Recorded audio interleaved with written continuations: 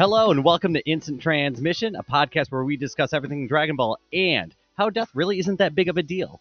Tonight in episode 8, we'll be wrapping up the Universe 6 story arc with episodes 38 through 46. So if you haven't listened to episode 7, then you might want to check that out. I'm your host, Dayton, and once again, I'm joined by my co-host, Todd. Hi. And just to set the stage before we get started, why don't you give us a quick recap of the last episode and where we left off? Absolutely. Last time on Instant Transmission, Dayton and I covered the first half of the Universe 6 arc, where we are introduced to Champa, Beerus's brother, and the god of destruction for Universe 6. Beerus and Champa decide to hold a tournament, putting Universe 7's Earth on the line, along with 6 of the Super Dragon Balls currently in Champa's possession. Goku and Vegeta put together their team with Majin Buu, Piccolo, and Beerus's ace in the hole, Monaka. Goku beats Universe 6's first competitor, Botamo, or Winnie the Pooh, by tossing him out of the ring. Frost beats Goku and Piccolo by cheating with poison. Vegeta jumps in the ring to beat Frost, Vegeta, and Cabba, with little effort wasted on these Universe 6 combatants. And that brings us to today's episode, starting off with Vegeta versus Hit. Yeah, and I think that leads us right into episode 38, which is called Universe 6's Strongest Warrior, Meet the Assassin Hit. And we're finally about to see, I guess, the best fighter in Universe 6 finally face off against Vegeta, who's just been, I guess, pummeling everything in front of him. Yeah, Vegeta's just knocking him out. He's gone through 4 of the fighters in Universe 6 3 out of the 5, with Goku beating the 4th with Botamo. But Hit's their last fighter on Universe 6. He's kind of he's Champa's ace in the hole here, apparently. And right off the bat, Vegeta does a quick a size up on Hit, and he makes a comment to himself that his not only is his guard stance perfect, but his energy is honed and sharp as a knife. So right off the bat, if Vegeta's even giving this guy credit, you know he's serious. Absolutely. I thought that was a fun comment. It also was funny to me how Vegeta initially says out loud to Hit, you shouldn't use that narrow of a stance, and then changes his mind. He's like, he's just guarded. Like, it's hard for me to even approach him right now. Yeah, I really like that big change in, I guess, the way that Vegeta's treating this fight. It went from just another fight, another person he was going to knock out to, wait, hold on, I got to reevaluate this guy. Like, there's a lot going on here. Yeah, absolutely. And Vegeta, before the fight starts, is in base form and just immediately goes Super Saiyan Blue for this fight. So he knows that Hit is no joke here, too. I also wish more fights would start out with fighters powering up to max level, because I feel like it would save me a lot of time, so I really appreciate that. Nah. I mean, we got to dork around in base form for an episode or two before the real fight starts. I get it. All right, you win. That Winnie the Pooh fight wouldn't have been any fun if he went Super Saiyan Blue in the first 3 seconds. So. It's a good thing I always forget that they have higher forms during every fight. Otherwise, I would be a little irritated. Yeah, I don't blame you. But this fight is interesting. It starts off with, Vegeta basically says, I got to go in somehow, despite this guy's perfect guard. And he just gets clocked. He doesn't see it coming. He doesn't know what happened. He just gets punched right in the face. Yeah, and these attacks are, right now, they just seem so fast that no one can even follow them. It's just one moment hits there, and the next moment, Vegeta's just taking hits and falling to the ground, and no one knows what's going on. Yeah. It even gets to a point after they've been fighting for a little while where Bulma yells out, Vegeta, what's happening? You're just flying around. The guy's not even moving, which is an interesting tell as to how Hit is fighting in this battle. Yeah, and the fight, while very brief at the start of it, it's all one way. Vegeta's not landing a single blow, and he's being knocked to the ground and having to pull himself up. Like, these attacks hitting Vegeta, they're hitting him hard, and he really has no response to them. Yeah, absolutely. And you can tell a lot of them are Hit's basically using, he's got one knuckle out with his index finger. So they're really pinpoint precision attacks. And I think we eventually are told that Hit's attacking Vegeta's vital points and trying to take him out that way. And I believe after being knocked to his knees and pulling himself back up, Vegeta goes for kind of a, I guess, a desperate move at this point because he's pretty much out of options, and he actually allows Hit to land a blow on him. Yeah, yeah, and he does so. I mean, Vegeta's a smart fighter, so his goal here is to take this blow and then grab Hit. He lashes onto his arm and says something to the effect of, "I've taken away your advantage. Like your advantage is speed, and now what are you going to do now that I've got a hold of you?" And to me, this seemed like a great moment. This was the, I'll take a hit to get a hold of you sort of thing. And it didn't exactly work out the way I thought it was going to, at least the first time I saw it. Yeah, yeah, me too. And I mean, Vegeta is kind of the go-to fall guy for Goku, but that's basically what we get here. Hit more or less punches Vegeta right in the gut. Vegeta just doesn't see it coming, even while holding on to Hit's hand. And this knocks Vegeta out of Super Saiyan Blue. Like he's pretty much done for in this moment. I think that is the actual knockout as well. I believe so as well. And this is, I mean, it seems like we went over this fight really quickly, but this was a very fast fight. It was only a few exchanges before Hit was able to take out Super Saiyan Blue Vegeta. Yeah, yeah, it's impressive. There's a little bit of dialogue talking about how Hit's an assassin, and they call him like one shot hit and all this stuff, or never miss hit. I'm sorry, and I mean he kind of lives up to his name here. He actually compliments Vegeta though, saying that Vegeta is the only person to take that many of Hit's attacks and still live through it. Which, I mean, I suppose it's a compliment to Vegeta, but at the same time, I think that really tells you what level Hit's fighting on. And, the next person that we're sending in after Vegeta isn't, as far as I've seen, that much more powerful than Vegeta. So if the level is that different, like, I'd be looking at this fight thinking, oh man, I don't know how they're going to do this. Yeah, it's interesting, right? Because at least what we're led to believe is that Goku and Vegeta, I mean, Goku is usually believed to be a little bit stronger, but not that much. They're both Super Saiyan Blue. I mean, they're pretty comparable at least. Yeah, they're kind of in the same ballpark, but this fight between Vegeta and Hit wasn't even close. Vegeta hardly landed a blow on Hit at all. I don't think he did at all. I don't Yeah, think he I did think either. Yeah, the best thing he got was grabbing onto Hit's arm, at least he which touched him. yeah, it's something. But But I believe at this point Vegeta's defeated, and we actually get a side character who kind of lets the group in on some pretty important information after watching this fight take place. And it was Squid King, right? That's his name. yeah, Squid King, the Galactic King. Yes. Yes. The Galactic King reveals to, I guess, the Z fighters that he's heard of a move similar to this, and he believes it's something called time skipping. Right. And we kind of get Jocko giving his 2 cents here too, because we've learned that Jocko has really good eyes. And so Goku is surprised that Jocko can't see Hit's attacks. And that's kind of what leads to the Galactic King's hypothesis about this time skipping technique. And so this is at least giving Goku some insight into how Hit fights, and that's going to kind of lead us into how this fight is going to progress.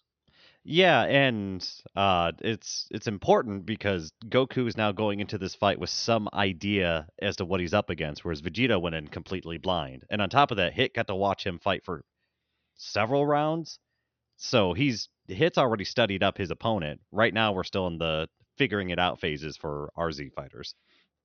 Right, absolutely. And I think Goku even asked Vegeta for any tips, and Vegeta says something along the lines of "Don't lose." Yeah, he's not exactly helpful. Yeah. And so we basically get the match starting here with Goku against Hit, and Goku's just starting out in base form, unlike Vegeta, which is an interesting choice, maybe a dangerous choice. Yeah, and there's a little bit of a dialogue exchange between the two before the match begins, and at this point we get the reveal that Hit is around 1,000 years old. Right. And it's kind of a fun exchange because he calls Goku young without knowing how old he is. And Goku, talks about being a grandpa, and it's like, yeah, whatever, I'm 1,000. And so, gosh, I can't even imagine how strong Vegeta or Goku or any of the Z fighters could become if they had 1,000 years to, hone their craft. This is actually a pretty fun parallel to me to it's a bit of a filler episode, but where Goku is dead in the other world after the Cell Saga, where he fights Pikkon. I think both Pikkon and Alibu had been in the other world for around 1,000 years or something to that effect. Just a long, long time, and Goku was still on par with them. So Just eternally fighting. But at the same time, I think if you don't have any goals to hit or any strong opponents to push you, you probably would plateau out at some point. yeah, and I mean that's the interesting part is that's kind of the storyline or the plot device that we're getting with Manaka in this tournament too, which Oh, is yeah, that's right. Because actually, I think it's revealed just before Goku sets into the ring what the whole plan behind Manaka is. yeah, and we get a little bit of dialogue between I think Beerus, Whis, and Piccolo kind of listens in on. And so they reveal a little bit about Manaka not being very strong. Yeah, he's just kind of a device to keep Goku motivated. Exactly. Yeah, got to keep Goku and Vegeta on track and getting stronger. Hmm.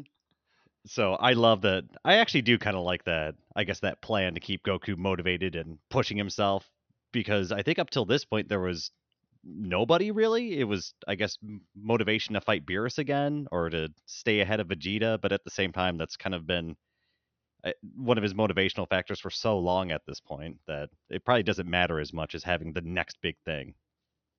Right, absolutely. Something new to excite him for sure.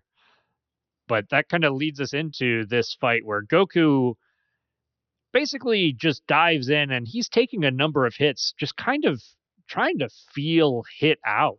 And he's getting beat up the first few exchanges. Yeah, he's staying in his normal base form and he's losing the fight pretty clearly, but I don't know, just in typical Goku fashion, he keeps stepping back up and taking more blows and just kind of jumping and dancing around hit and trying to pry for weaknesses and openings. Right. And we basically, I think we see Hit land about 3 or 4 attacks on Goku before Goku reveals that he's got a little bit of a hint into what Hit's battle plan is.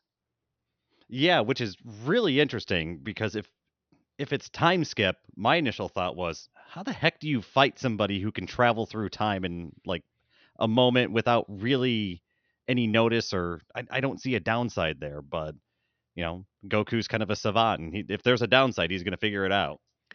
Yeah, and that's actually what makes this fight really interesting is that Goku reveals on as he goes in, he blocks Hit's attack and delivers a little bit of a counterattack even. And Goku then reveals that he's basically watched Hit's fighting style and he's just predicting where Hit is going to attack Goku and then defending there before the attack even comes in.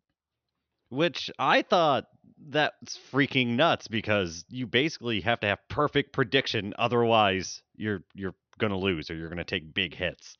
But that's pretty it is pretty part and parcel for how Goku always has been. He can figure something out in 2 seconds, and so that's Goku's, I guess, answer to everything is just being really, really good at fighting. Absolutely. I really like this. I like that this involves tactics. It's not just about who's stronger. This actually really feels to me like a harken back to the original Dragon Ball days where the fights were a lot more about martial arts tactics, studying your opponent. I really enjoy what they do with this fight. It's it's definitely interesting. It keeps my attention, and I like that. Like you said, it's not just the same, I guess, tactic being used against each other. It's not just brute strength versus brute strength, and whoever has the most wins. It's somebody who's, I guess, at the top level of fighting and martial arts versus somebody who can manipulate time and catches people off guard. Somebody who is kind of the opposite of what Goku normally is, and I like that. I guess contradiction. Yeah, it is a a good comparison, kind of seeing this very serious assassin character against kind of our goofy Goku, but they're both very talented. I mean, whether you want to call them martial artists, fighters, killers, whatever, they're kind of putting each other through the ringer here. And I think after the big reveal, after Goku manages to block and then I guess land a very glancing blow on Hit, he reveals what he's doing, and I think that leaves us at our cliffhanger for that episode. Definitely does. So, what did you think about that episode as a whole, Dayton? I thought it was actually really good. It was the fighting wasn't, I guess, animated anything special, but what was happening in the fights was really interesting, and I like the dynamic they set up between these two fighters. So I'm a big fan of that episode. Yeah, I agree. I kind of what I was getting at the end there. I like the tactics. I like the idea that there's more going on here than just we're going to wave our big key energy around and see who's going to be stronger. And so I think that's going to take us into the next episode. Which is episode 39, a fully developed time skip counterattack. Is it coming? Goku's new technique. These episode names, they're a mouthful.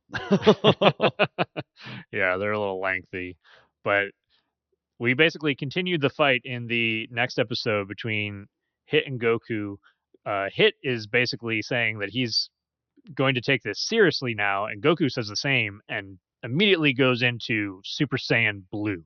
And Hit starts using all of his hands. That's important too. Hey man, got to use all those hands to be serious.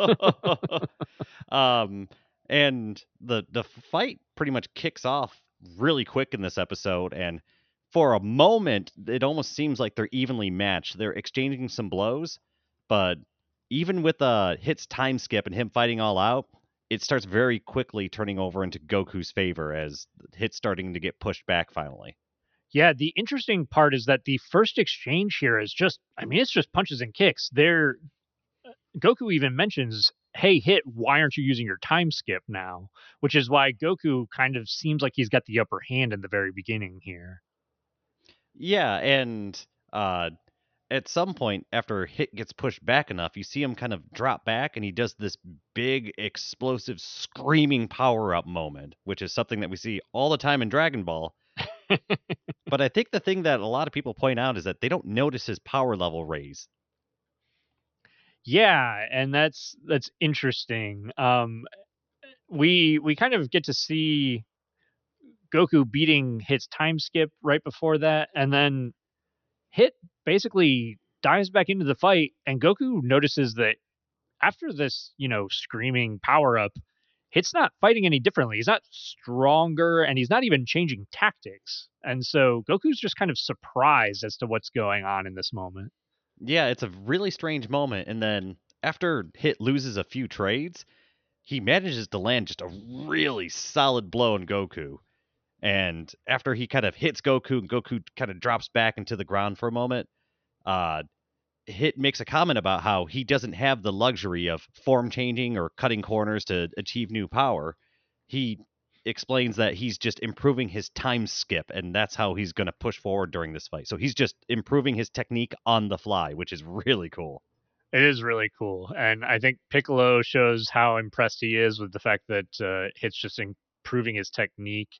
And there's almost a little bit of like a meta thing going on here of Hit kind of making fun of Saiyans and Dragon Ball as a whole in like a very broad sense, where he's just like, I don't have the luxury of just, transforming and getting stronger, which is kind of funny to me. I had a good laugh about that too. It was like, oh, I can't just corner cut and just achieve a new form. I was like, we were all thinking that. So yeah, you're right. Yeah, I thought that was pretty good. But that really kind of turns the tide here. We find out that Hit previously was jumping forward about 1/10 of a second in time, and he's doubled that at this point. And Goku almost gets called by the announcer as not being able to fight anymore until he gets back up, and we get to see Hit basically read Goku's mind. Like Goku's planning to just dive in, take a few more good hits like that, but also just deliver his own good hits. And Hit more or less says, that's not going to work because I'm going to keep improving my technique. I I love that in this fight. Very quickly, Goku has more or less I changed Hit to be more like Goku. They're kind of going back and forth and they're explaining how they're going to beat each other and then changing their techniques, improving their power, and becoming just better fighters, which I really, really love. Yes. Yeah, this is great. This is, I mean, typical Goku, right? Goku has a positive effect on all of the people that he fights for the most part, whether it be Piccolo, Vegeta, even Frieza. Goku changes all of those characters throughout the story. And so we get to see him doing that to Hit here, which is a lot of fun. It's pretty fantastic. I love the dynamic between these two characters because they're such in fighting style and personality and just about every way you could look at them, they're opposites, but for some reason they're drawing the best out of each other and you're seeing them push each other to the limits. It's a fantastic just dialogue or whatever you want to call it between these two characters. Absolutely, yeah. And they're like we said, their personalities are very different, but they still want to push each other to their peak. And that kind of brings us to Goku getting back up after Hit, increasing his time skip multiple times. And Goku basically says the same sort of thing that we're talking about in that he doesn't want to lose the fight this way because he feels like he'll be doing Hit a disservice. And I think that's going to kind of bring us into Goku's secret weapon here. Yeah, it's something that Goku was apparently working on and had not completed, but he was originally planning on using it on Beerus for the next time they fought. But kind of pushed to his limits, Goku's gonna try and bust it out here, even though it could have some catastrophic downsides if he doesn't do it right. Right. And I like the way they're kind of building this up. And man, the first time I watched this is I was like a 13-year-old child all over again. Yeah, But they basically show Goku powering up. We get some great Sean Schemmel screaming here, and we get Goku's like Super Saiyan Blue aura, and then it disappears, and we get kind of this moment of tension. And then Goku says, "I'm gonna show you the Kaioken," and we get the blue aura with the red Kaioken aura, and this is awesome. I love this part. it's just the intensity of those two techniques combined. I don't. Have we ever seen the Kaioken used with Super Saiyan or any of the other forms up till this point? We haven't. This is, I think, the first time that we've seen the Kaioken since the Frieza saga, since Goku was fighting Frieza before he went Super Saiyan. And I think that there's something in Dragon Ball about Kaioken does not work with, it's not compatible with Super Saiyan because something about they use the same type of, whether it be ki or energy.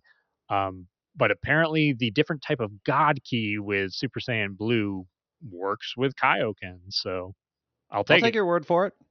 I don't know anything about it, but sure, sounds right. Yeah, who knows? I mean, it's Dragon Ball craziness, but I will say the one thing that blew my mind is how Goku jumped into, I think, a times 10 Kaioken right off the get. He's not messing around. yeah, he jumps into that pretty quick. He basically goes to basically exchange blows with Hit, and Goku's just pummeling Hit, and we actually get to see Hit tries to use his time skip, and Goku just continues to move. I will say I wasn't a big fan of this part. The hype part with the Kaioken, I was like, okay, great. But it almost makes no sense that Goku can just continue moving in Hit's time skip to me. And there are some things that come up later about that time manipulation stuff that don't make sense later, and I'm sure this is something we're going to talk about multiple times, but yeah, Yeah. the time skip thing, it does raise some eyebrows. Let's just assume that if you're really, really strong, you're more powerful than time, I guess. That's basically what they make it sound like. Goku more or less says something to the effect of, I'm strong enough to where your time skip is just has no effect, which is I'm not a big fan of that. Like I like back in the days of, let's say, Goldo, when Goldo was using his time skip. Goldo was the weakest of the Ginyu Force, but his time skip was kind of his ace in the hole. It was like his way of actually being effective, even against people who were significantly stronger than him. I'm glad you made the Galdo comparison because I was going to do the same thing. Excellent. It is interesting though because we've seen he can actually hit and damage people while time is stopped as well, and that's also Right. something that's really interesting. I I'm sure you could hand wave it away where it's not stopping time, it's just decreasing time down to a point where it's so slow it's like it's stopped, but they don't say that, so I can't assume that.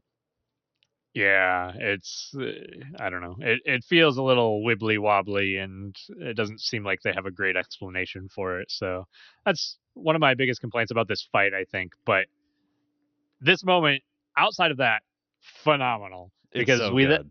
we then get Goku basically his body's starting to fail him, and he says, "Okay, I got to finish this in one shot." So we get a Kamehameha Super Saiyan Blue Kaioken times 10, and it's awesome.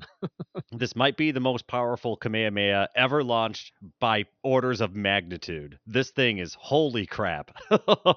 Yeah, yeah, absolutely. And I mean, hits basically, he's trying to defend against it. We get a little bit of a struggle there, and it the episode kind of ends on that little bit of a cliffhanger. We don't really get to see the resolution to this Kamehameha exchange. No, and this is a fight that just it seems like it escalates and it's moving quick, and I will say the pacing of this fight is one of the best pacings we've had in Super in general. Like this fight is very exciting to watch and it keeps moving forward. There's not a lot of downtime. Goku's not being knocked to the ground 17 times and flying back. It feels really good. Yeah, yeah, I agree. It's This one has some good exchanges in it. It's a lot of fun. There's some nostalgia with the Kaioken, some absolute, killer excitement with that one. I really like that part.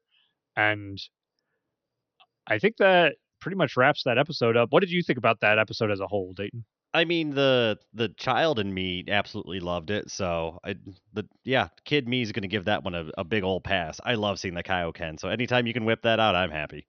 Yeah, I can't say that I was upset about that episode. I was, super giddy the first time and even the second time watching that. I was still excited. That and I just think Hit's a cool character, and so watching Goku and Hit fight was something I was looking forward to it, and it's not disappointing me. Yeah, I very much agree with you. This is a one of the more interesting exchanges that is like new content outside of the Dragon Ball Super movies. So And I think there's brand new techniques and stuff in it too, and that's not something we don't get a ton of that in Super, oddly enough. And this is one of the best showcases of new techniques, not only from a brand new villain, if you want to call Hit a villain, but also Goku's combining his different techniques into something we haven't seen before, and I really like that. right, yeah, that's a good point. We get new techniques, not well, new techniques from our antagonist as well as kind of just a fresh showing of techniques from Yeah, Goku. a new mixture. Right. I think that's pretty much going to bring us to the next episode, episode 41. Is that I think Or it's did I episode skip? 40. I skipped one. Episode 40. Yeah. Episode 40, the conclusion at last. Who will prevail, Beerus or Champa? I'm glad that they remind you that this tournament is about the gods of destruction and not these Peasley little mortals. I really enjoyed that. Yeah, that is pretty funny. I'm also glad that they don't give away the result in the title like they sometimes do. Yeah, sometimes it's a little too on the nose. Yeah, a little bit.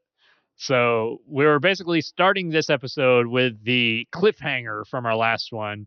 Goku more or less blows a hole through the barrier that Vados had erected around the tournament arena, and they have to first correct that between Whis and Vados. Yeah, it turns out all the atmosphere is being sucked out, and it's a little inconvenient for all the people who need air. Yeah, all of our Earthling friends and family who might get killed in this scenario. Oh shoot, I don't think Hit needs air though, right? I'm not sure. I don't think so, but Didn't I'm he not positive. pursue not Frieza, Frost. Frost out into the planet side or whatever, and they were both out there? I think you're right. I think that was outside of the barrier. So yeah, I think we kind of get the impression. We already know that Frieza's race doesn't need to breathe oxygen. So Hit would have been fine. He probably wasn't too upset. yeah, that's true. But the dust settles and we get Hit and Goku standing atop of the portraits of Champa and Beerus. And there's a ruling that it's still part of the ring, so neither one is knocked out. Yep, both of the gods want the fight to continue, and there's a moment during this scene that I really, really like, and they stop to show Goku's muscles sort of starting to spasm and his body starting to respond to all the pressure of all these different energies on him. I love that they start showing the breakdown like that because I think we've had it in the past where just at the end of the fight, Goku just sort of falls over and it's like, well, he did everything he needed to do, or he falls over at just the most inopportune time for drama. I love the slow breakdown. I thought it was beautifully done in this. I agree. I think we kind of get that in at least in some ways in the first time that he used the Kaioken against Vegeta in the Saiyan saga, but after that we didn't see nearly as many kind of like repercussions to using the Kaioken. And this does a much better job of kind of showcasing those repercussions during the fight. Absolutely. I was a big fan of it. I like that little attention to detail because Goku's pushing his body far beyond anything we've ever seen him do. And I love that we can see the fallout of that. Yeah, I very much agree with you there. And we get some dialogue back and forth here with Goku and Hit. They basically are more or less just kind of having an agreement to continue the fight. And Hit actually explains to us that he increased his time skip again to dodge Goku's attack. And so that's kind of where we find out that Hit was not hurt by Goku's Kamehameha. Listen, they both do one thing. Hit skips time, Goku gets more powerful, and they're just going to keep going in those directions until one wins. Yep, Hit's just going to skip time more and more and more. And so we basically keep on moving forward with the fight.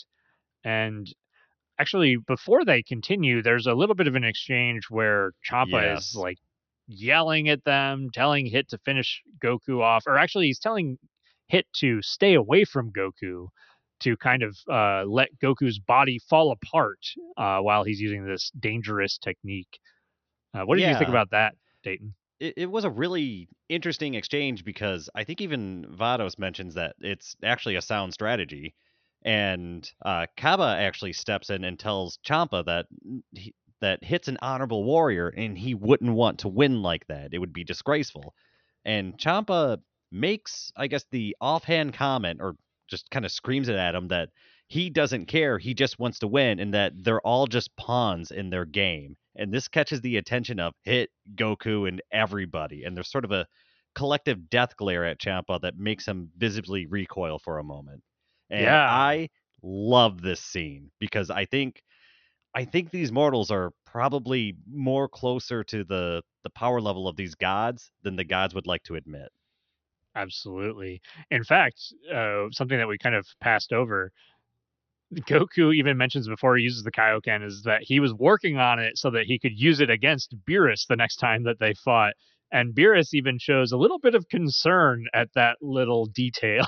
Yeah, he's like he was saving that for me. Just I love that realization that Goku's been working on ways to beat Beerus this whole time in the background without telling anybody. It's so Yeah, good. yeah. And if we want to talk about power scaling, I mean, Goku was at least hanging in there against Beerus in Super Saiyan God form in the Beerus arc. Now he's gone Super Saiyan Blue. He's got Kaioken up to times 10. And let's add to the fact that we kind of get the impression that Champa is not as strong as Beerus. So, I mean, Goku might be able to take Champa right now. Who knows? I mean, I feel like Hit could probably take Champa pretty easily. Probably. I mean, the only thing Champa has going for him is his actual Hakai or his destruction technique to just basically wipe Hit off the face of the universe. But good luck with that when somebody can just pass through time. That's true. You got to be able to land. But then again, like Champa still exchanges blows with Beerus, so Champa's still a capable fighter. Right. He's certainly no weakling, that's for sure. And so we basically get Goku and Hit. They start the fight again. Champa's kind of, put in his place for the moment anyway. And Hit keeps increasing his time skip, and Goku eventually gets to the point where he realizes something and he kind of stops the fight. And he asks Beerus to lift all of the rules for the fight. And he kind of tells us why as we come back from like the middle break of the episode here. And he Yeah, it's wants go ahead.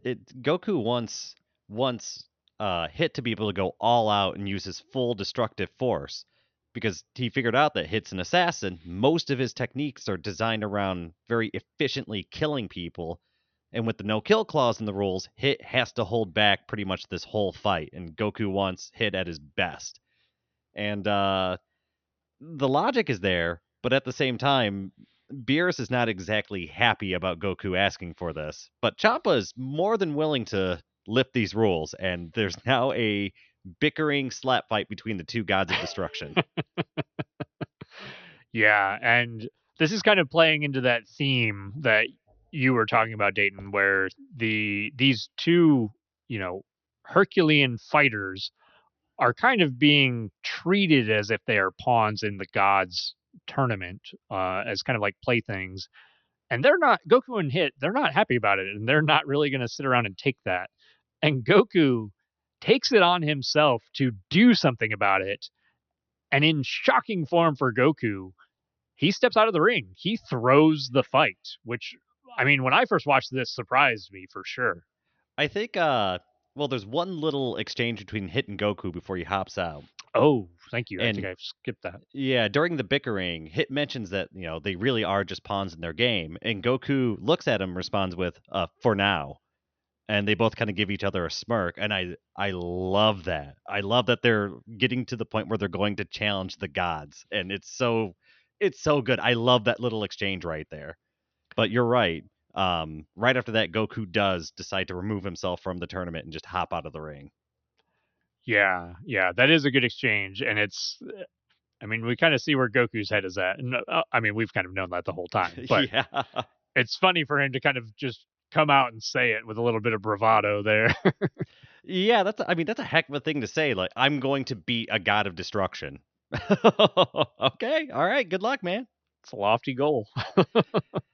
But it almost felt a little bit like a blue ball seeing Goku hop out of the ring like that, especially when I guess there was time spent with bickering and other stuff. If Goku would have fought to the very end and then stopped and fell over and just hit his absolute limit that way, I think I would have been a little bit more okay with it. I don't hate it, but it could have been done just a little bit better because I wanted Goku to absolutely hit that wall and fall over. Yeah, I mean, that's kind of what we're used to seeing from Goku, right? Which is why that's why I was saying I was surprised to see Goku step out of the ring, but He it does reveal the was reason why he does it, though, right? right. Like they're kind of leading up to it. At the very least, the one thing I will say about Super is that it almost always has some foreshadowing for the events that are to come. And Hmm. they keep saying these things about like how these guys are pawns and they're, clearly Goku and Hit are clearly not happy about it. So Goku does something about it. He kind of, flips them the bird and says, "Hey, this is, I'm going to take control and make it so that you neither of you really gets what you want." Well, no, Goku had a great reason for dropping out of the ring, and it was because they still had their strongest fighter on deck. Or at least that's what he tells Beerus anyway. He goes, besides, I didn't think it was a big deal because we still have our strongest fighter. And Beerus just looks at him in complete disbelief. Oh His my plan god. has finally come back and bit him in the butt. Whis' reaction to this is hilarious. It's so Whis has just been like ripping on Beerus this entire time. Like, this is a bad idea. I'm telling you, this is going to come and bite you in the ass. Whis has quickly become one of my favorite characters in Dragon Ball. His commentary is always such gold with Beerus. Oh, he's so sassy. I love Whis. But with that, Goku is officially eliminated from the tournament, and now all that's left is Hit versus Universe 7's best fighter, Manaka. And boy, what a fighter he is. We get to see Manaka do a somersault into the ring and just crash and hurt himself. I think start crying at some point. Crying in power. I mean, those are tears of just murderous rage. Mm-hmm. And everyone's waiting for this, for the big showdown between Manaka and Hit at this point. Well, Goku's waiting for the showdown. I think everyone else is sort of caught wind of what's actually going on here. Yeah, Goku might be the only one waiting at this point. And so we start the fight between Manaka and Hit, and I mean, to his credit, Manaka charges Hit right off the bat. Just eyes closed, tears pouring down his face, full power punch right into the torso of Hit. Yeah, and the funny thing is, I think because of the size difference, I think Manaka actually hits him like in the thigh or something. But after landing the blow, there's a good 3 to 5 second pause, I would say. Uh-huh. And then Hit just goes flying back to the back of the ring, hits the wall, and then drops to the ground, all but knocked out. Manaka has finally won the tournament. It is knocked out of the ring. And we get Matthew Mercer's best fake, I'm in pain. It's fantastic. Oh, it's so good. I freaking love it. And yeah, I mean, to everybody's surprise, I think, Manaka wins. Universe 7 wins. And Champa is shocked and angry. Beerus is, pretty excited and surprised. Oh, absolutely. But I mean, Champa had this coming. He treated all of his warriors just like absolute insects and garbage and was disrespectful to them the entire time. And this was kind of its big FU moment. Like, I'm not a pawn in your game. Yeah. And I think we get the idea that Hit is basically taking Goku's lead here, right? Where Goku jumped out of the ring to give them the finger and say, I'm not your pawn. And Hit's more or less doing the same thing. And so we're kind of like a little bit of whiplash here, trying to figure out who's going to win this tournament. Yeah. And I think this kind of leads to Champa really flying off the handle here and getting ready to kill Hit, Kaba, pretty much all of his fighters. Yeah, he's got them all lined up. He's letting them know that this is the end of the road for all of them. He's got his big old destruction energy pulled out, and I think he's pretty much on the verge of wiping out all of his fighters when somebody shows up out of nowhere. Yeah, and the end of this episode doesn't give us much information, but we get to see this little blue-faced figure, and Beerus and Champa are scared. And they say his name. They say Grand Zeno. But that's it. That's the only thing that we get. That's all we got. We got two gods of destruction pretty much in utter shock and falling over themselves over this Grand Zeno. And that's where the episode ends. Yeah. And I want to little rewind, if only because I want to touch on this moment of Goku shaking hands with the Galactic King. Oh, God. Okay. All right. Yeah, we can talk about it. I just had to bring it up. Don't necessarily want to dwell on it, but Galactic King says that Goku's touching his highly sensitive organ. Let's keep it family friendly, okay? They tried to censor it as best they could. I just had to mention that one. Which one of these things do you pee out of? They all look the same. What can you say? Jeez. I mean, at least he was graceful about it. He tried to be. Get a little blush in there. But that's pretty much that episode in its entirety. What did you think about that one, Dayton?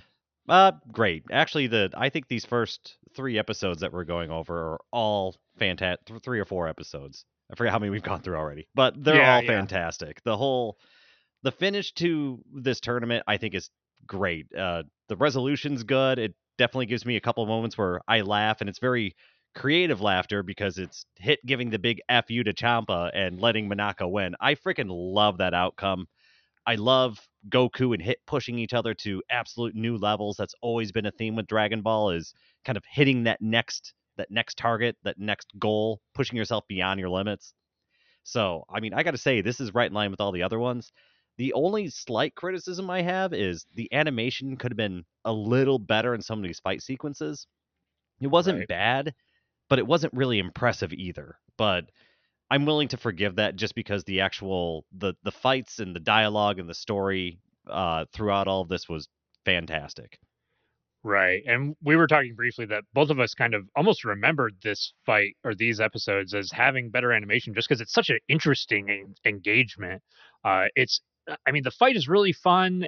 The techniques are really interesting. So it's a really powerful sequence. It's a really fun exchange. But yeah, I agree. Watching it the second time, I felt like the animation could have been better. But man, when Goku uses that Kaioken, I've watched this sequence probably a dozen times, and I get excited every time I see that. It's so much fun. I mean, like I said, the whole story arc and the powering up, all the Dragon Ball elements are there. It feels very Dragon Ball. It's super fun. The fights are interesting. I I'm just bringing up the slight lack of animation quality just because Right. it's my only nitpick. I think everything else is great. Yeah, I agree. And this is also it's honestly this is one of the stronger points in Super, especially up to this point in the story. Um it's giving us some new content. It's giving us the pacing for especially for the hit fight. The pacing for the hit fight is much better than some of the pacing that we've had previous in Super. So they did a pretty good job here. I think one thing that you said too, where it does feel a little bit like we're being kind of blue balled in this fight between Goku and Hit. I wasn't a big fan of that. However, I do like what they're doing here by ending the fight in a non-typical way for Dragon Ball. They're kind of Toriyama here is kind of taking Dragon Ball fans' expectations of what we expect to see from a Dragon Ball fight and just kind of ripping them apart and throwing them to the wind, which I do like.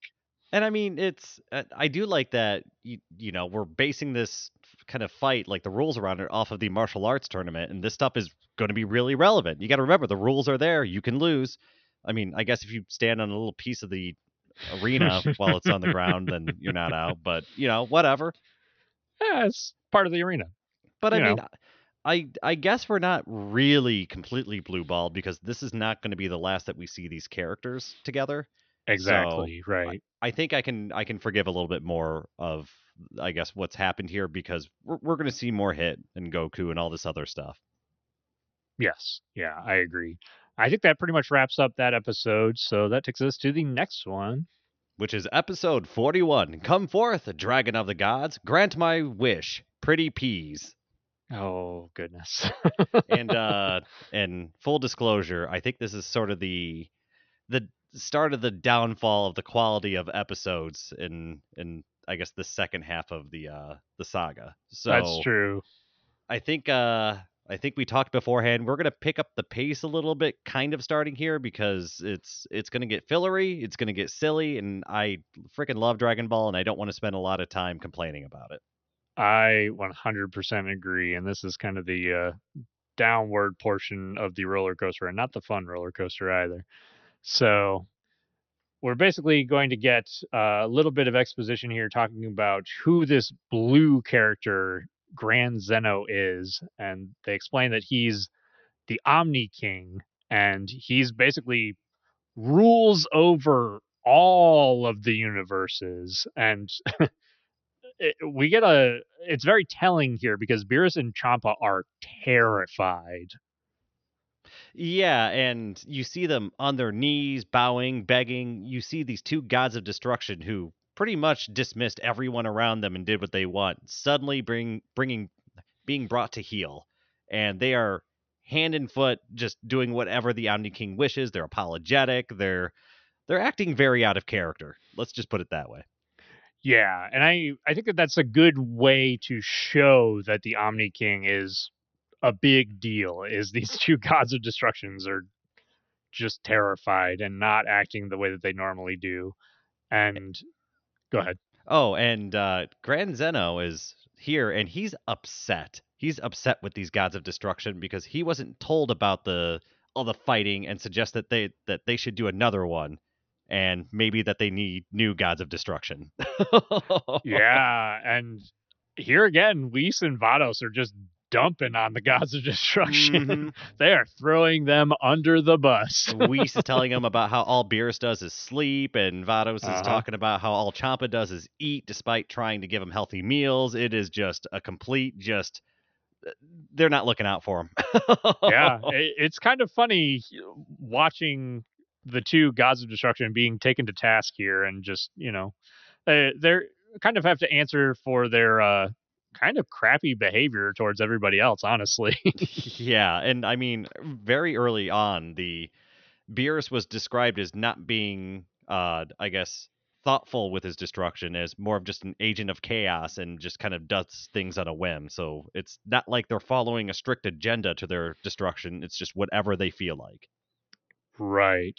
And we basically get the Omni King here saying, "Hey, we should have a tournament with all the universes because this was fun, and I want to see another tournament like it." And Goku comes in, he goes to greet Zeno, and he's like, "Heck yeah, I want to do a tournament with all the universes and fight super strong guys." And Beerus is freaking out because Goku is just being typical Goku and just, blundering in and not being really respectful or using respectful language or bowing or any of the other stuff. He's just like, yeah, yeah, I want to fight. And he's trying to push his way in. And you see the Omni King's guards kind of jump in the way and say no. And even Grand Zeno's like, nah, it's okay. He can talk to me. Goku instantly having that can smooth over anybody effect. Yeah, absolutely. And I really like this scenario with particularly with Beerus, Goku, and Zeno because it really parallels the sequence that we had with King Kai, Goku, and Beerus. Except now, where King Kai was afraid of how Goku was treating Beerus and how Goku was being too friendly towards a god of destruction, now Beerus is the one being the paranoid party here and saying, "You don't talk to the Omni King that way." Yeah, the tables have turned right here. And now Beerus is kind of getting a taste of his own medicine. Absolutely. So Goku basically goes and says, "Hey, I'd love to fight in that tournament," and he goes to shake Zeno's hand, and there's a huge moment of tension here. But Zeno shakes Goku's hand, and Goku kind of shakes his whole body up and down, and Zeno loves it. He's just laughing and having a good time. While everyone else is just stressing the hell out. Absolutely. So this is great. Zeno is an interesting little character. Like this has a very childlike personality and also more power than any of the gods, which is kind of terrifying. Oh yeah, Grand Zeno could unmake all of existence if Grand Zeno wanted to. Yeah, absolutely.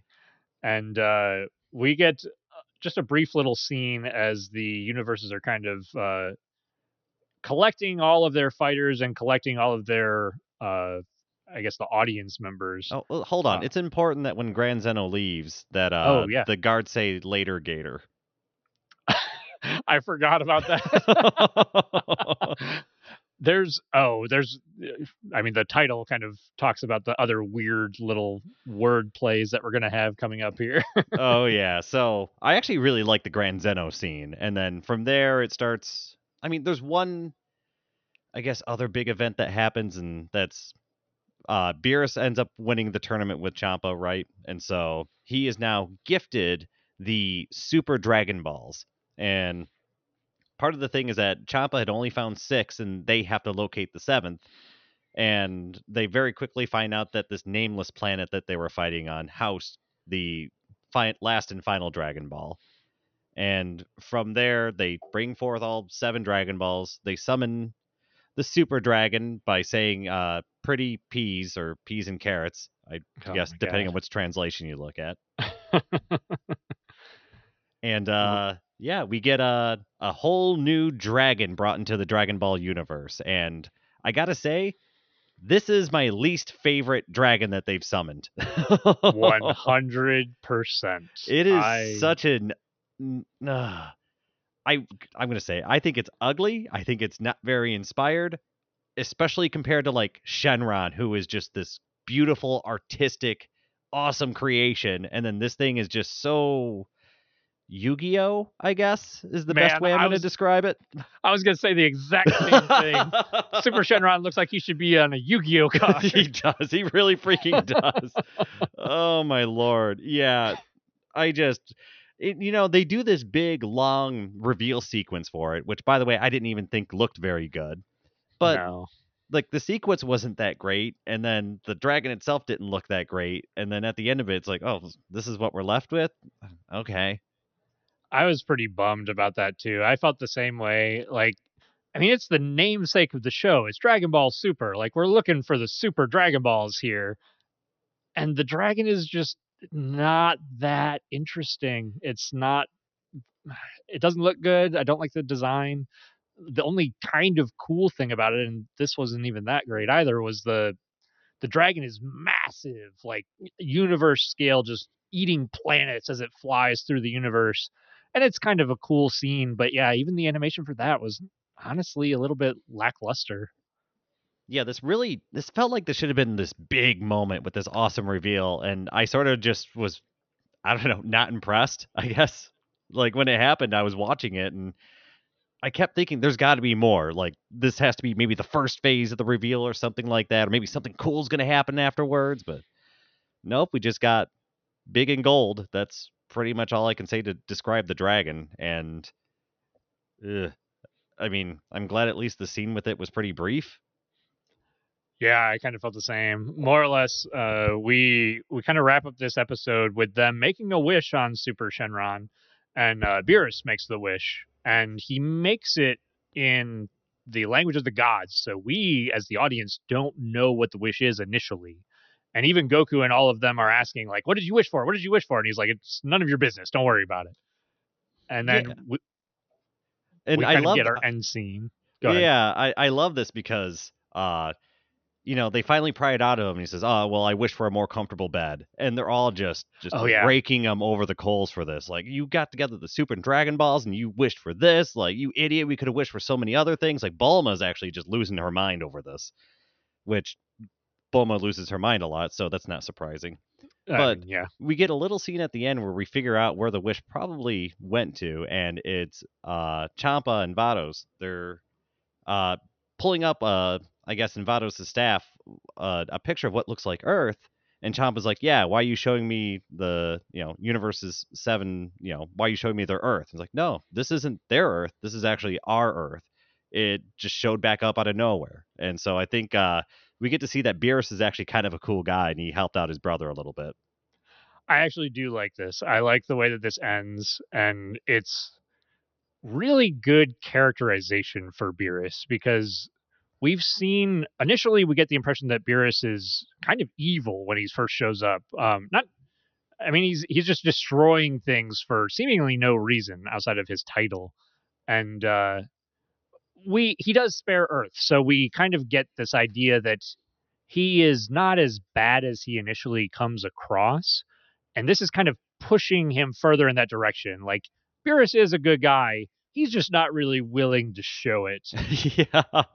Yeah, and he definitely has I guess, kind of a look or an idea of him that he wants people to believe. And so he's going to go around, beating his chest and making sure that people respects him. He's got an image he's trying to uphold, is what I'm trying to say. Absolutely. Yep. He's putting on this face in front of everybody, and that's important to him because of his title as a god of destruction. And on top of Beerus being a cool guy with Champa, he was a cool guy to Manaka by paying him with a whole truckload of gold and treasure and swords and all kinds of awesome shit. I'm not gonna lie, whoever the voice actor is for Manaka does a great job in this scene of just like, whoa. It's so good. Yeah, it's pretty excellent. So, I know I had said that this was the beginning of the downfall, but I actually do like this episode overall because it was kind of tying up a lot of loose ends. It's not the most entertaining episode, and like I said, the reveal of the Super Dragon felt like a big letdown. Yeah, But it's not a bad episode. It's kind of, it lets you know where the story's going to be going with Zeno showing up and saying he wants another tournament. right. We see the motivation for Beerus now. We get some insight into the characters, and they actually Vegeta pretty much lays it out loud, or lays it down pretty clearly out loud, that the plan with Monaka is to make sure Goku stays motivated. And so that's established very solidly in this episode. It's a good episode. It's not a great episode. Honestly, they could have just ended the saga here, and I think everything would have been great. Yeah, I don't really disagree with you there. I honestly, the worst part of this episode is the Super Dragon, Super Shenron, and the rest of it's not bad. It does more world building, fleshing things out with the Omni King and letting us know a little bit more about the other universes and doing, again, more foreshadowing. It's simple foreshadowing. It's very straightforward, but it's telling us that there's going to be another tournament coming up in the future. So it's leading us in the right direction and what to expect. So I don't think it's a bad episode. I think it's a fine episode. I think it kind of ties everything together in a nice, neat little package. Absolutely. I think that's going to take us to the next episode, and things are kind of going to go downhill from here. Yeah. This is the actual beginning of the end. All right, so this is episode 42, if I'm correct. Yeah. A tumultuous victory celebration. Facing off at last, Monaka vs. Son Goku. Oh boy. So again, we're going to try to go through these last 5 kind of quick because they're filler episodes. Let's be honest. They're absolutely. I even have a note in here midway through where it just says, "This is a goofy episode." Yeah. And I mean, some people like that. I sometimes like that stuff. I like seeing some of the downtime stuff for our Z fighters, but this one gets a little ridiculous. I agree. And we get our basically what ends up happening is there's doing a party or having a party for the victory for the Universe 6 tournament, and everybody's invited except for Monaka because Beerus doesn't want Goku to fight Monaka. Mr. Satan basically, I'm jumping ahead a little bit, but Monaka ends up showing up to Earth to deliver something because he's a delivery guy. And Mr. Satan actually talks to Monaka saying, "Hey, you were an awesome fighter in that tournament. I made a mascot of you because I think that you should be, or I made this, kind of costume of you because I think you should be my mascot for my dojo because you're an awesome fighter." And this kind of turns into the running gag for the episode where where Goku shows up and he sees Monaka at this party and he is absolutely obsessed with fighting Monaka. And we just got the reveal of Mr. Satan's Monaka suit.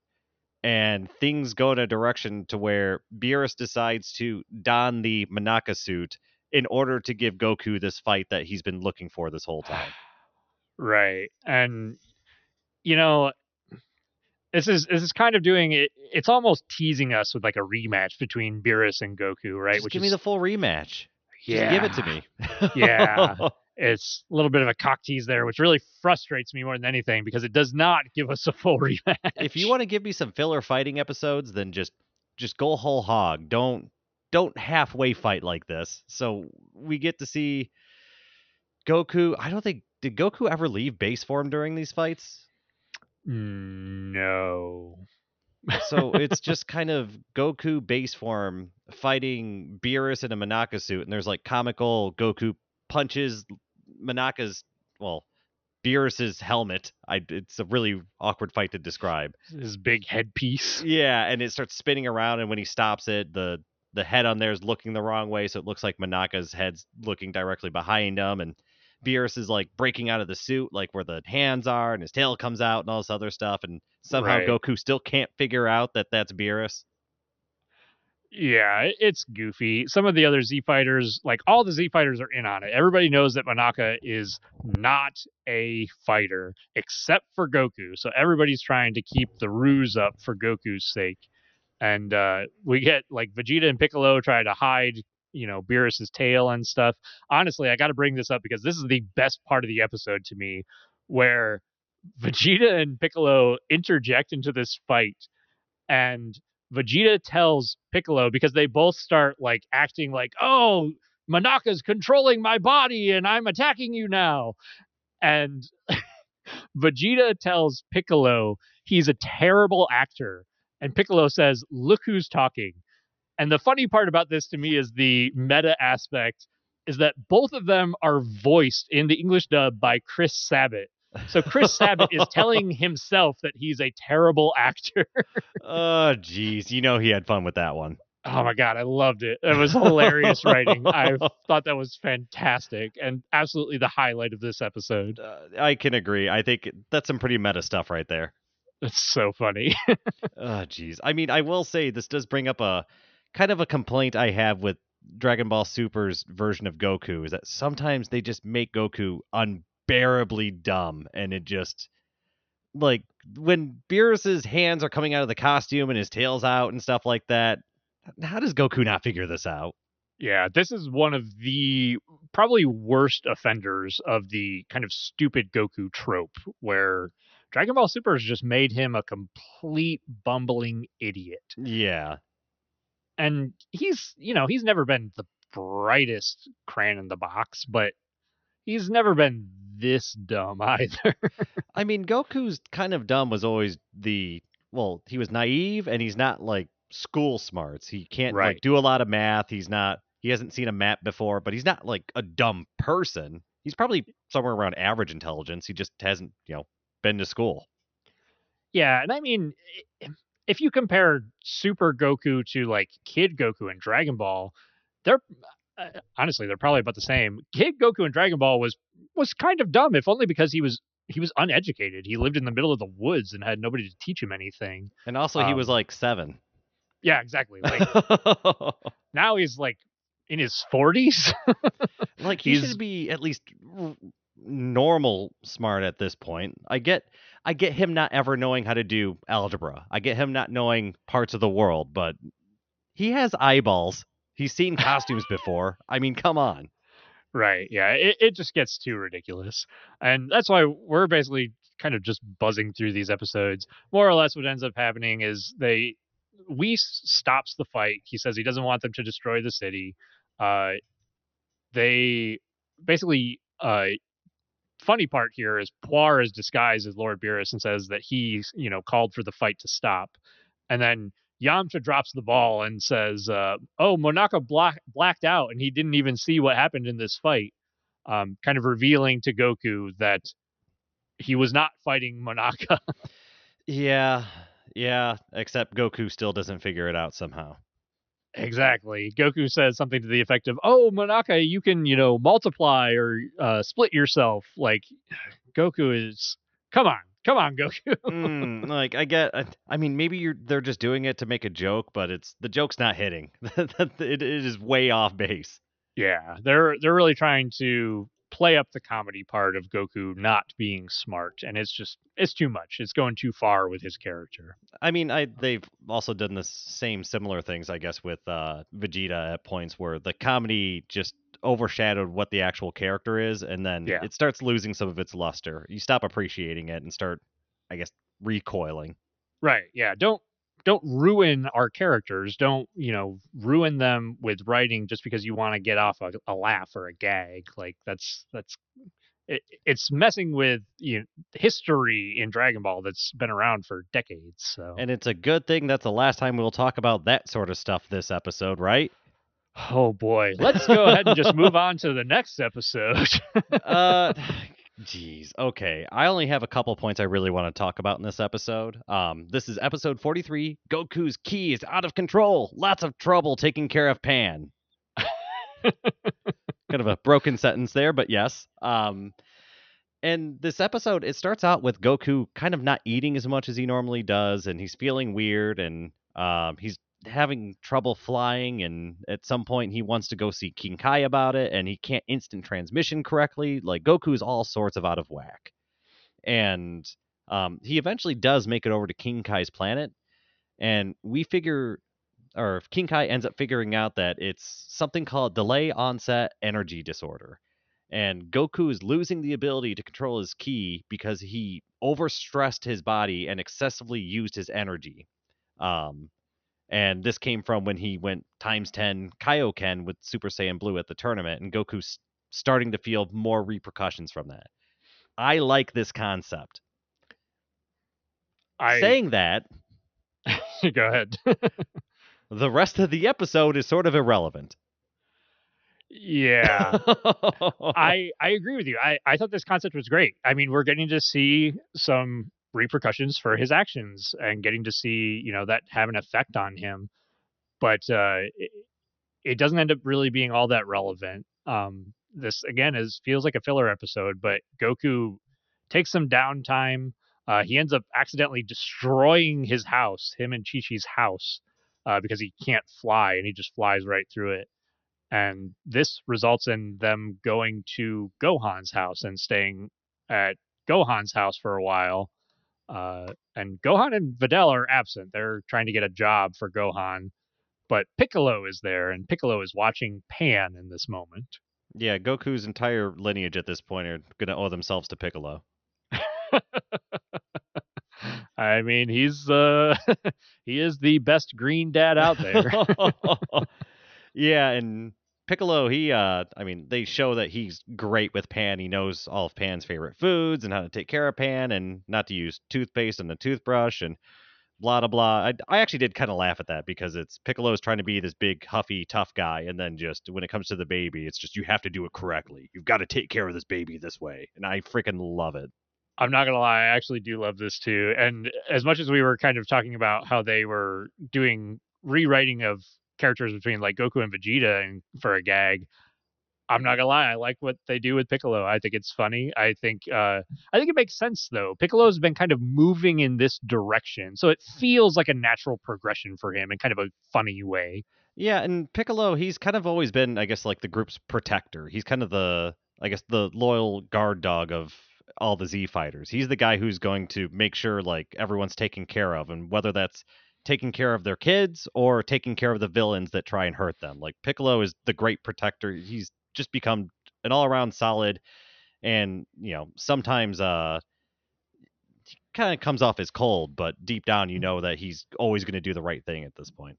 Yeah, I mean, even since the Saiyan saga when he sacrificed himself for Gohan, like that's kind of been the turning point for him, where he's been a much even though he comes across as cold, he's a much warmer character than he really seems on the outside. And I do like that scene. Unfortunately, I can't talk about this episode anymore because all I have in my notes is Pilaf Gang, and then it stops.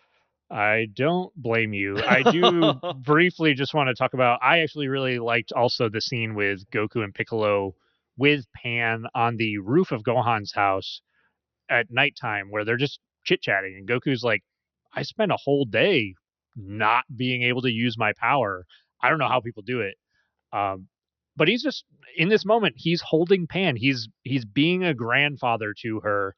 And I'm not gonna lie, this moment actually got me a little bit teary eyed. And I think it's just because of how much I care about these characters, but it's a little bit corny, it's a little bit sappy, but I really just enjoyed it. I liked seeing Goku be a grandfather and see Piccolo, showing his caring side. It was pretty fun for me in this part.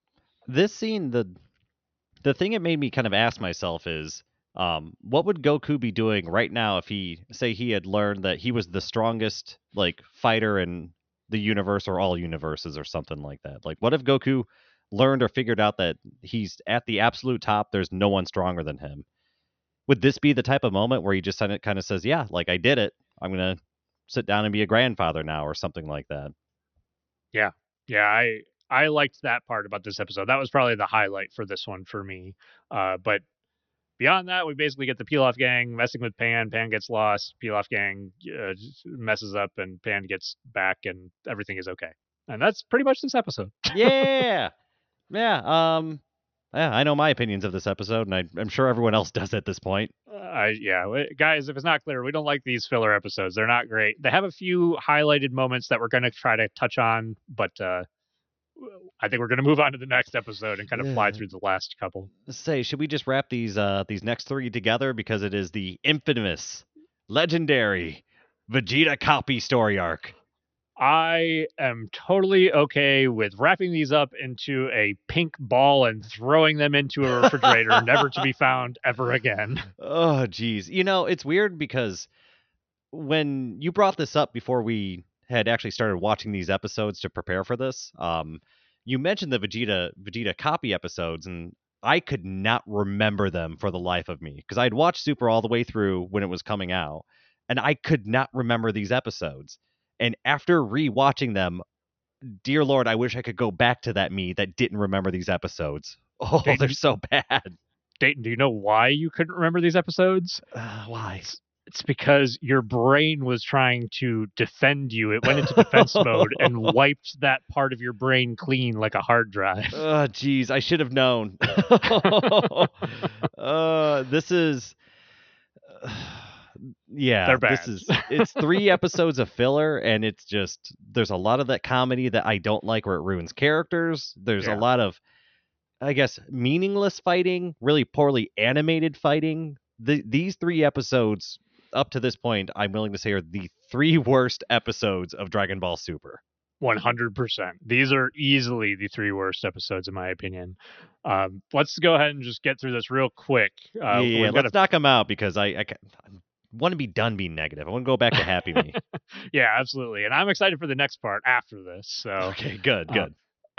we basically get Goten and Trunks. They get stuck in Monaka's ship. Monaka's delivering something to Bulma.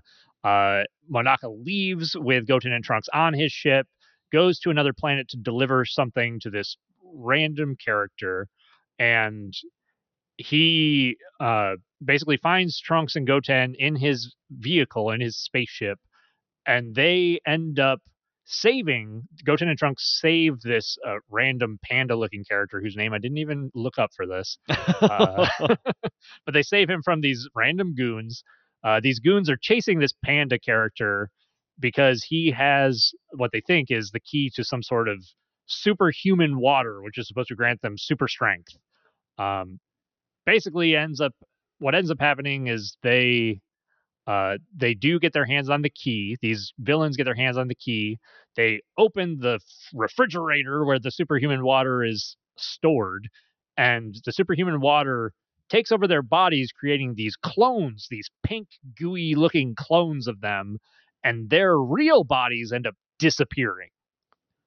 And so from there's a big long chase scene with Trunks and Goten trying to save Monaka, and I think his name is Potage or something like that. There we go. You got his name. I totally missed it this time. I mean, I wasn't going to look for it. I wrote Dog Thing, and then eventually they did say his name, so. Yeah, he looked like a dog panda with like a beetle back or something. Yeah, I was really confused about this, but Goten and Trunks are trying to keep Dog Thing and Monaka safe as they're being chased. There's a moment where they're more or less kind of like pinned and all hope is lost, and that's where we get Jocko and Vegeta showing up because Bulma had told them to go get the boys back, and so they show up just in time to sort of save the day. There's a brief exchange between Vegeta and these slime guys, and Vegeta gets snuck up on by some slime, and it absorbs his power, and we get a Vegeta clone now. And there's the Vegeta clone story arc, I guess. Climax. Yeah, more or less. I mean, basically, they now had to fight this Vegeta clone who's as strong as Vegeta and has all his powers, and Vegeta has none of his powers.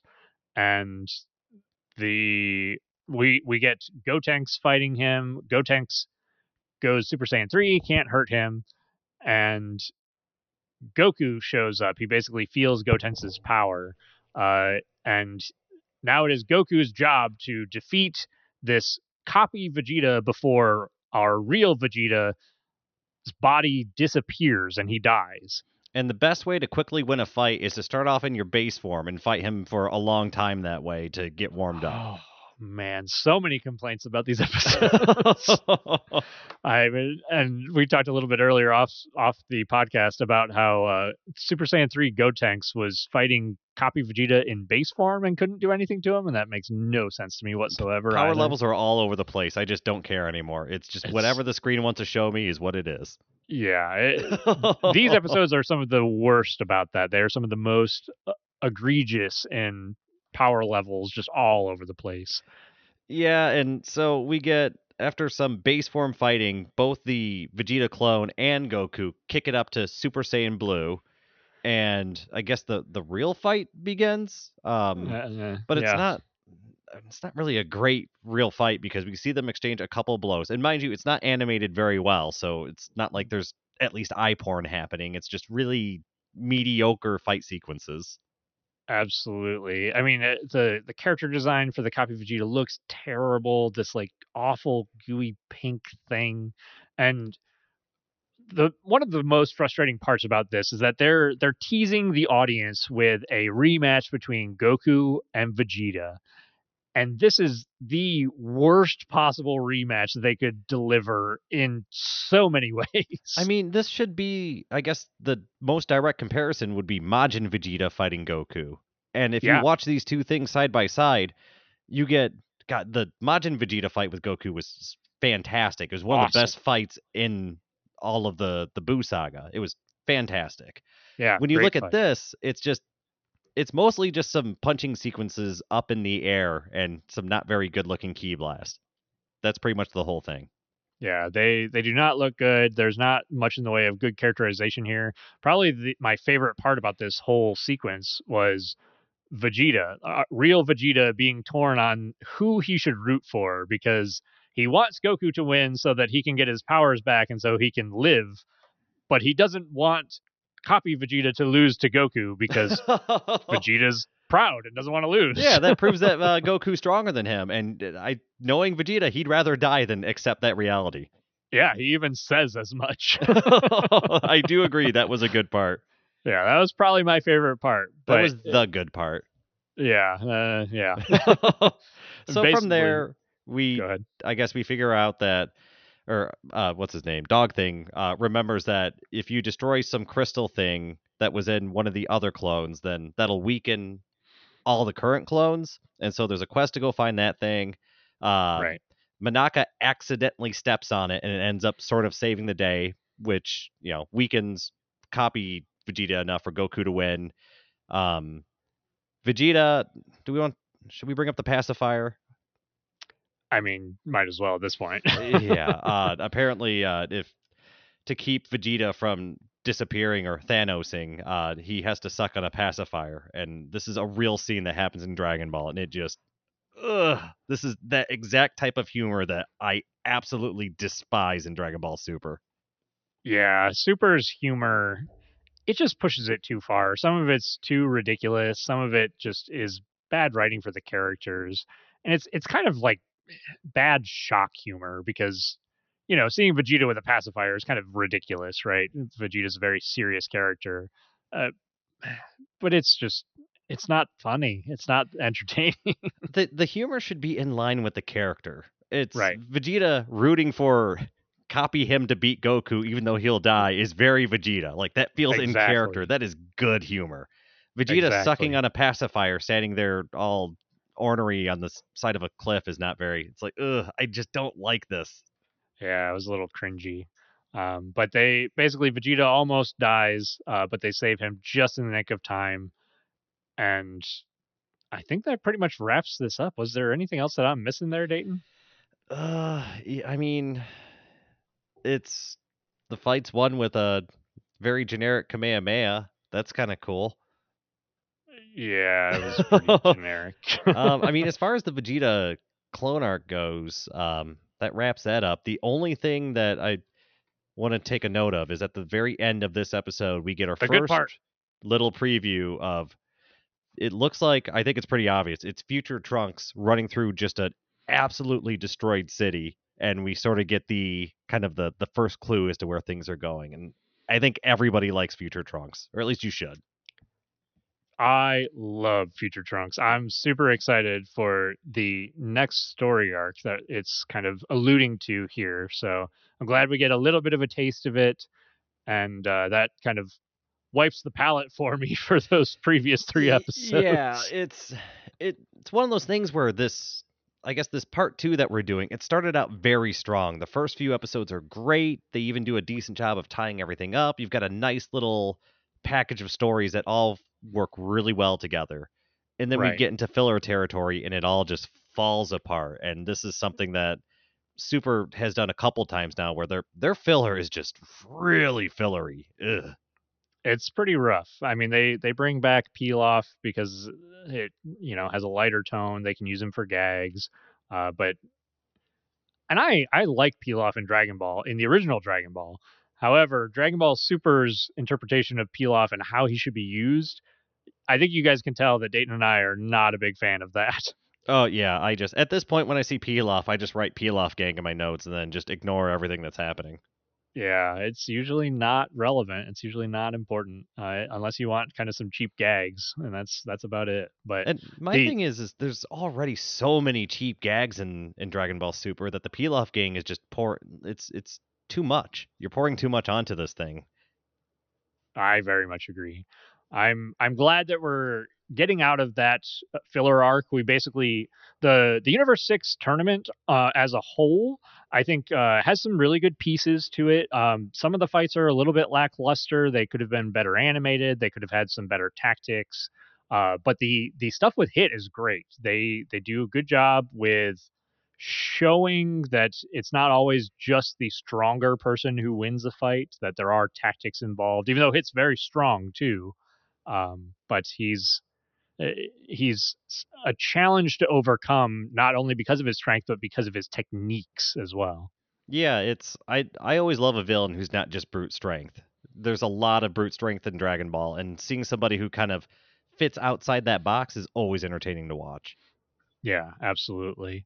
And I think if you were going to go through and watch Dragon Ball Super, you could probably watch the Universe 6 arc, and honestly, you could skip those next 5 episodes and dive right into the Future Trunks arc, and you really wouldn't miss a thing. And I'm excited for the future Trunks arc. It is I'll gush about that when we get there. Absolutely. I'm very pumped about that. Future Trunks is one of my favorite characters.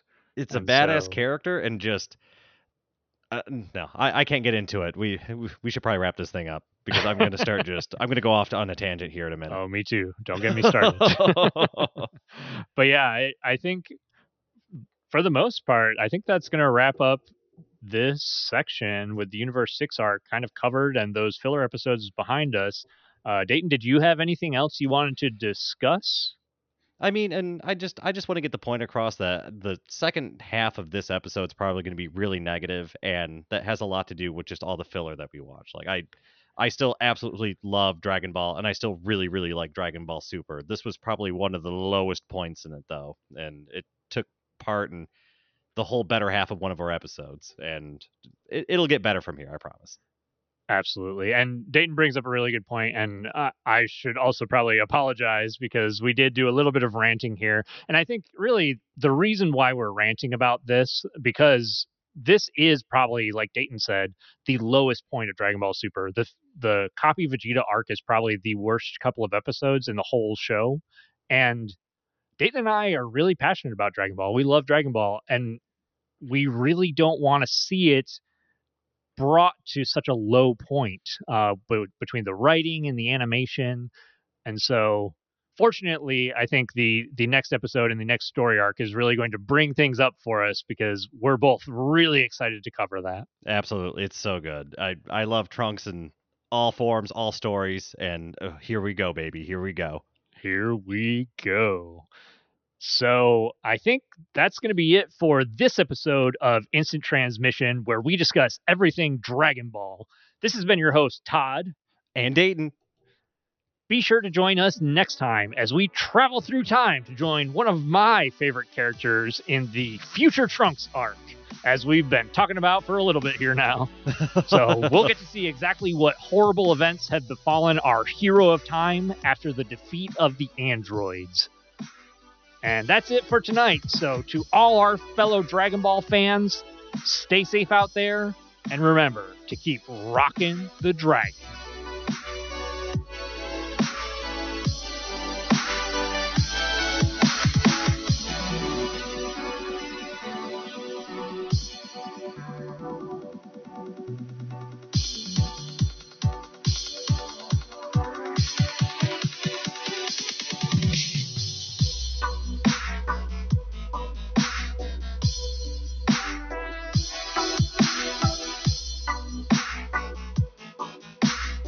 Hey, does this thing have a muffin button?